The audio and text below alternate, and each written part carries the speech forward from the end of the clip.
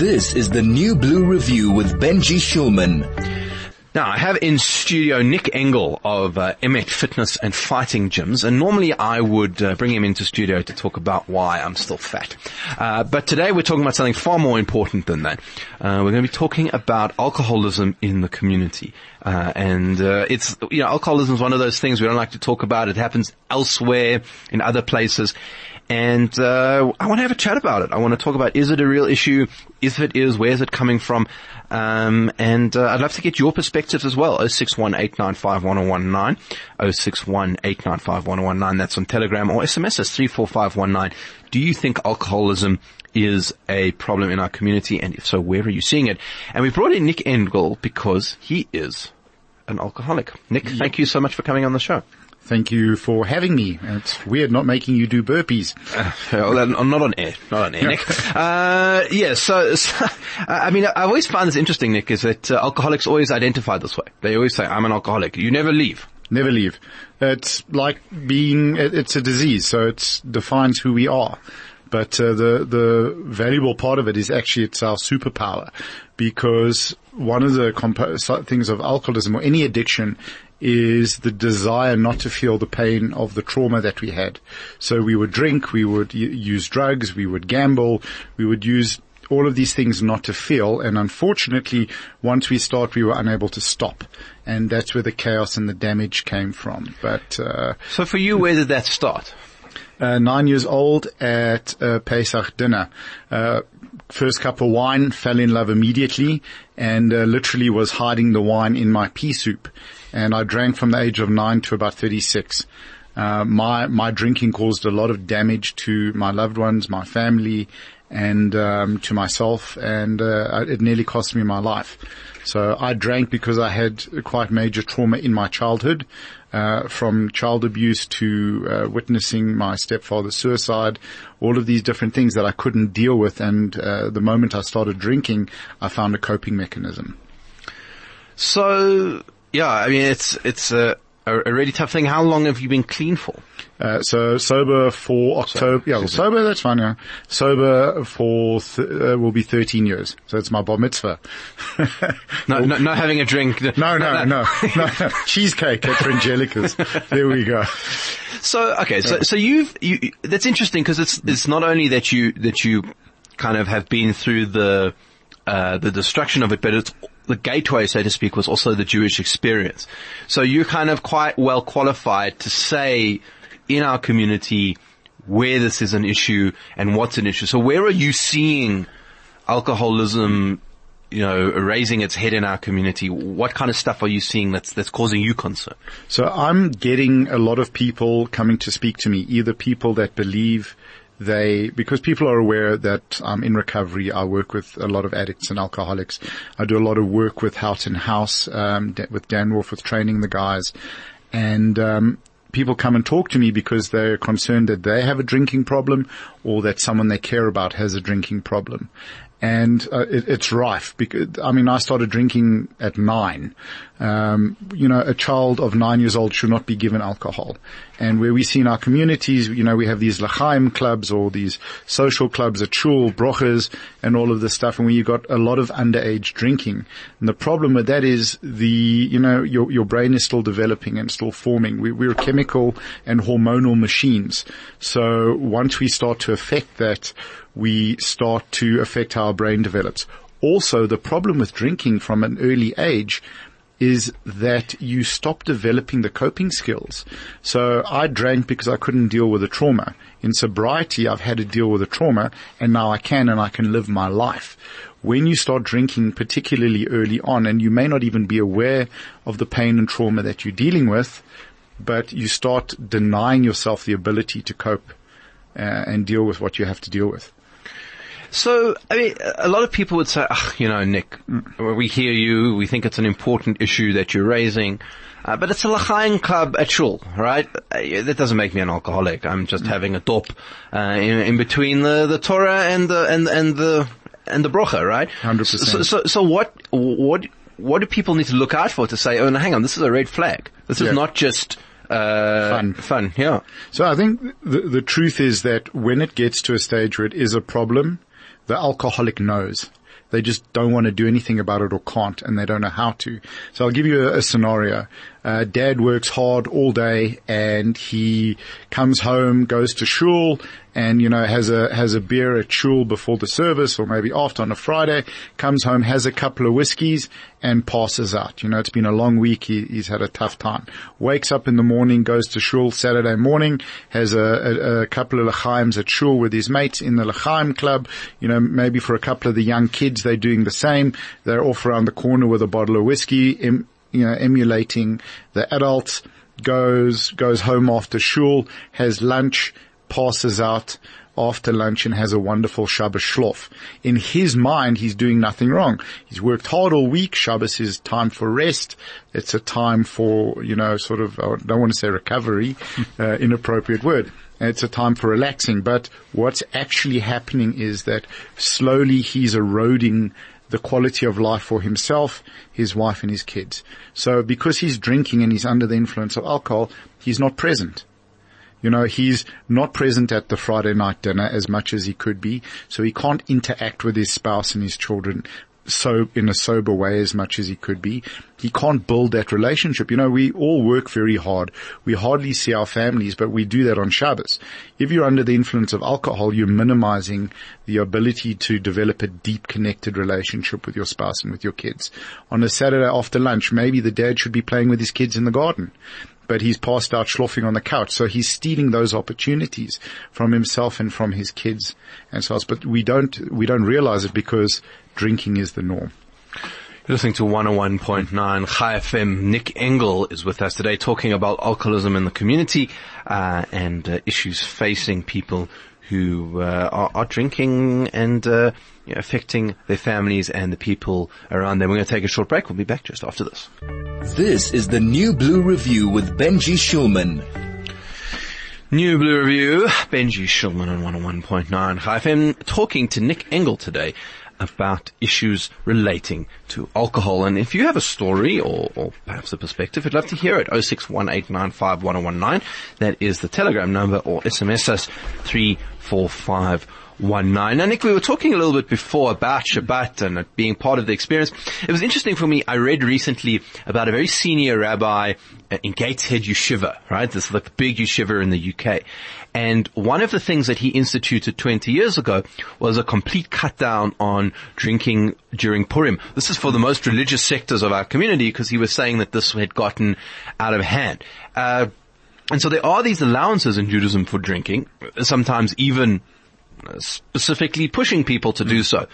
And so, you might think that this is just a secular problem or whatever, but actually it's across our community. Absolutely. And also you have to look at the why are you drinking.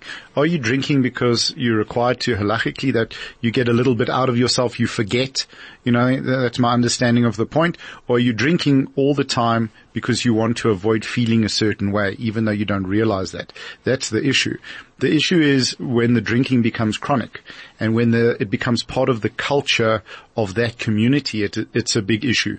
I mean, I remember working, helping out Rob Katz at one of the functions that he organized, where there were kids coming at the HOD to steal alcohol from the bar, and there was an elderly lady running the bar, and these kids were basically bullying her, and I had to go and stand there. And these guys all thought it was funny, and it ended up with a young girl getting very ill from the alcohol and having to call an ambulance. So these are the problems. When we drink, there's a drinking age of 18 for a reason, and you can't complain about the law in this country and then break the law with drinking. That's the reality. And it's there for a specific reason. So when we have rabbis or communities or parents allowing and encouraging drinking, it becomes a problem because people don't actually realize how dangerous it is. Yeah, absolutely. And it's kind of insidious as a culture. I'm sure a lot of people listening, or maybe I'm not sure, but I can imagine people, saying, whatever, the kids are, we did it when we were younger, stole a beer or something to drink at a bar mitzvah. Everyone does it. But actually it needs to be thought about more seriously in the culture of the community. Absolutely. The problem with alcohol or with any drug is when we open that doorway, we don't know where it's going to lead. No one wants to become an alcoholic. No one wants to end up a drunk. But when we start, we don't know if we're going to be able to close that door when we want to. And that's the risk. And that's really where the responsibility needs to come in, that no underage drinking. That's something that would be easy to set as a rule for our community and support. Don't drink underage and manage your drinking. Shul is not supposed to be a place to get drunk. And I know the guys because I was one of them. When I'd pour a whiskey, it would be 2/3 of the glass full of whiskey before I put ice in. I was the one encouraging all of my mates to drink. So if you're the guy that's pushing all of your friends to drink because you don't want to drink on your own, you are the one sitting with a very serious potential problem. I mean, it's interesting you say that, around kids and encouraging. You do a lot of talking to students, to kids at schools as part of your work. What kind of message do you give when you do that? I think so. I will never tell anyone not to drink or drink alcohol or use drugs, particularly with younger people as teenagers. No one's going to listen to me. I just explain to them the consequences of what will happen if they open that door. Myself as an example, my late mother was a drug addict, and she put me into very bad places that led to me being abused frequently by groups of men. I mean, it's a challenging thing to talk about, but that's the consequence of her drug use, because she opened that doorway, and this is the severity. So no one knows the kid that you're giving a l'chaim to, or allowing to drink in your community, what the consequences of opening that doorway for them is going to be. And I see it a lot at Houghton House. All of these beautiful, amazing young Jewish kids coming through there with very serious addiction problems and nearly destroying their lives. Yeah, absolutely. It's quite a because you don't see it, right? So it's hard to detect. I mean, when you do these talks, do people come up to you afterwards and say, "Oh, I didn't realize"? Does it spark something in people? Absolutely. I mean, I've had kids get up and leave the room in tears because they can relate so much to what their parents are doing to them, because their parents have drinking problems. I get emailed a lot and with people asking questions or for help. That's really the talking at schools and at the universities. That's where people come up to me and say, "Help, I've got a problem," or my parents have got a problem, my husband has got a problem. And there are guys that are sitting in our community that are functioning at a high level, and that's why I say a functioning alcoholic is the worst kind, because you slowly erode the quality of life of your family and your loved ones and yourself. Yeah. And I'm happy to say that the station, not on alcoholism, but I know that the station is getting very involved with outreach to the community in this way, and I think that that's very important. But I'm also happy to hear from you that there is programs and ways that people can get help. So what is out there? What is available? If someone who's listening to this right now saying to themselves, "Oh wait, I've been there," what can they do about it? So there are formal institutions like Houghton House that they can contact for help, go through and see a counselor and have a chat. There are Alcoholics Anonymous meetings in our community. There are Narcotics Anonymous meetings in our community. You can find someone just to talk to that and ask for help. That's the biggest thing. Whether it's yourself with a problem or someone that you care about, ask for help. People can contact me. I'll leave a number. I'll leave my email address, and they can get hold of me as well just to chat to. They can come up to the gym and say, "Nick, I need to talk to you," which is what happens a lot. So maybe let's do that. I mean, are you comfortable to give that on air? Yeah, for sure. So if people listening to this, they're themselves or they know someone, how can they get hold of you? So they can call me on 074 403 1234. Can you give that to us again? Okay. 074 403 1234. And do you have an email address? They can email me or WhatsApp me on that. And they can email me at the gym one, which is info at emetfnf.com. There we go. Okay, Nick Engel, thank you so much for coming in and talking to us about this very important topic, something which I do hope people will take more seriously and think about in their communities. Also, I think not just individual people. I like this idea of thinking about a policy of no underage drinking in our shuls and schools, and radio stations. Howard. Absolutely. Yeah. So I mean, and just Ben, I want to say thank you but it's not anything that can't be dealt with. You've just got to work on it, and your quality of life will improve. Alcohol really doesn't add value to a life. That's it. Being yourself and working on yourself is what adds value. Well, wiser words never said. Nick Engel, thank you so much for coming in, and we'll see you when we have to deadlift. Tonight, 6:30. Nick Engel there from Emmett Gyms. This is the New Blue Review with Benji Shulman.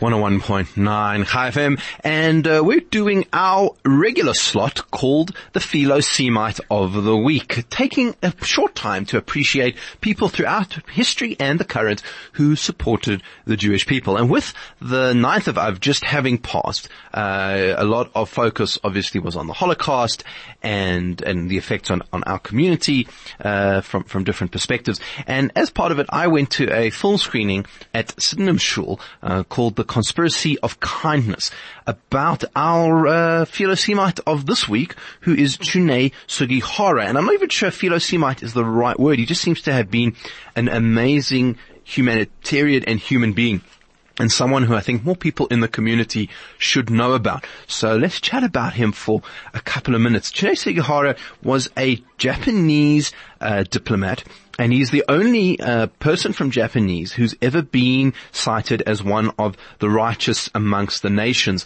at Yad Vashem. And what he did was that he was posted to the Soviet-occupied area of Lithuania during the World War II period.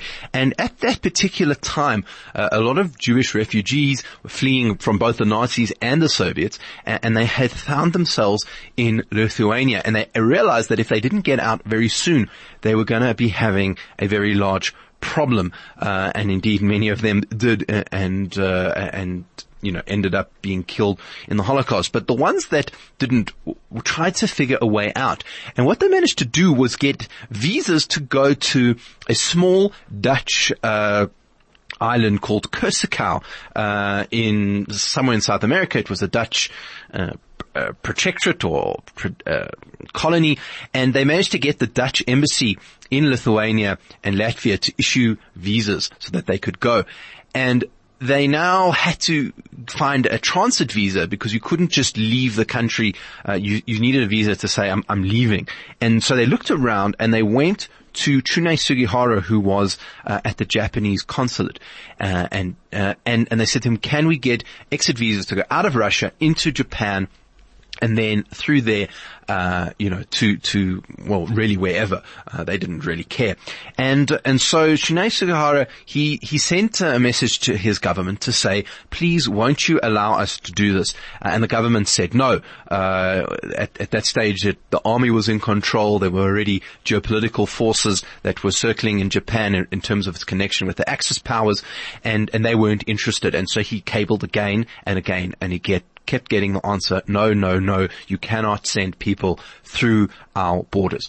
And at that point, he decided to disobey his government, which for a Japanese diplomat is quite a serious issue, because they're not only strict in terms of their governmental regulations, but also the culture in terms of honor and all this kind of thing is very big part of the culture there. And he disobeyed them, and he started issuing visas and writing visas and working with people on visas and finding visas and taking very minimal steps to issue visas. And in the end, he issued more than 2,000 visas for Jews, who then were able to get out of the country.